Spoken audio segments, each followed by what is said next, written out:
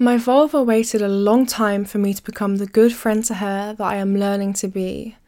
A combination of some sexual trauma as a child and an array of difficulties with my mental health, including a severe eating disorder, meant that throughout my teens I neither had periods nor any particular interest in sex or relationships beyond a sort of distant academic curiosity, and it wasn't until my 20s that I gave her really any attention at all.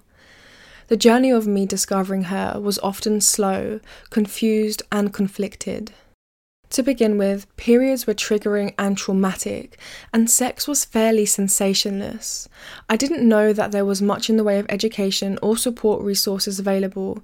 If there was, I didn't know about it and might not have felt able to ask if I had. But fumblingly, both with others and alone, as I grew into myself, I grew into her. It's been a little bit like trying to befriend a wild animal that at first won't even look at you, but then slowly learns to trust you before revealing its secrets.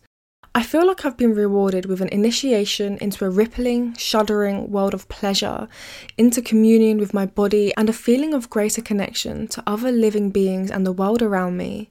I love my vulva. I'm grateful.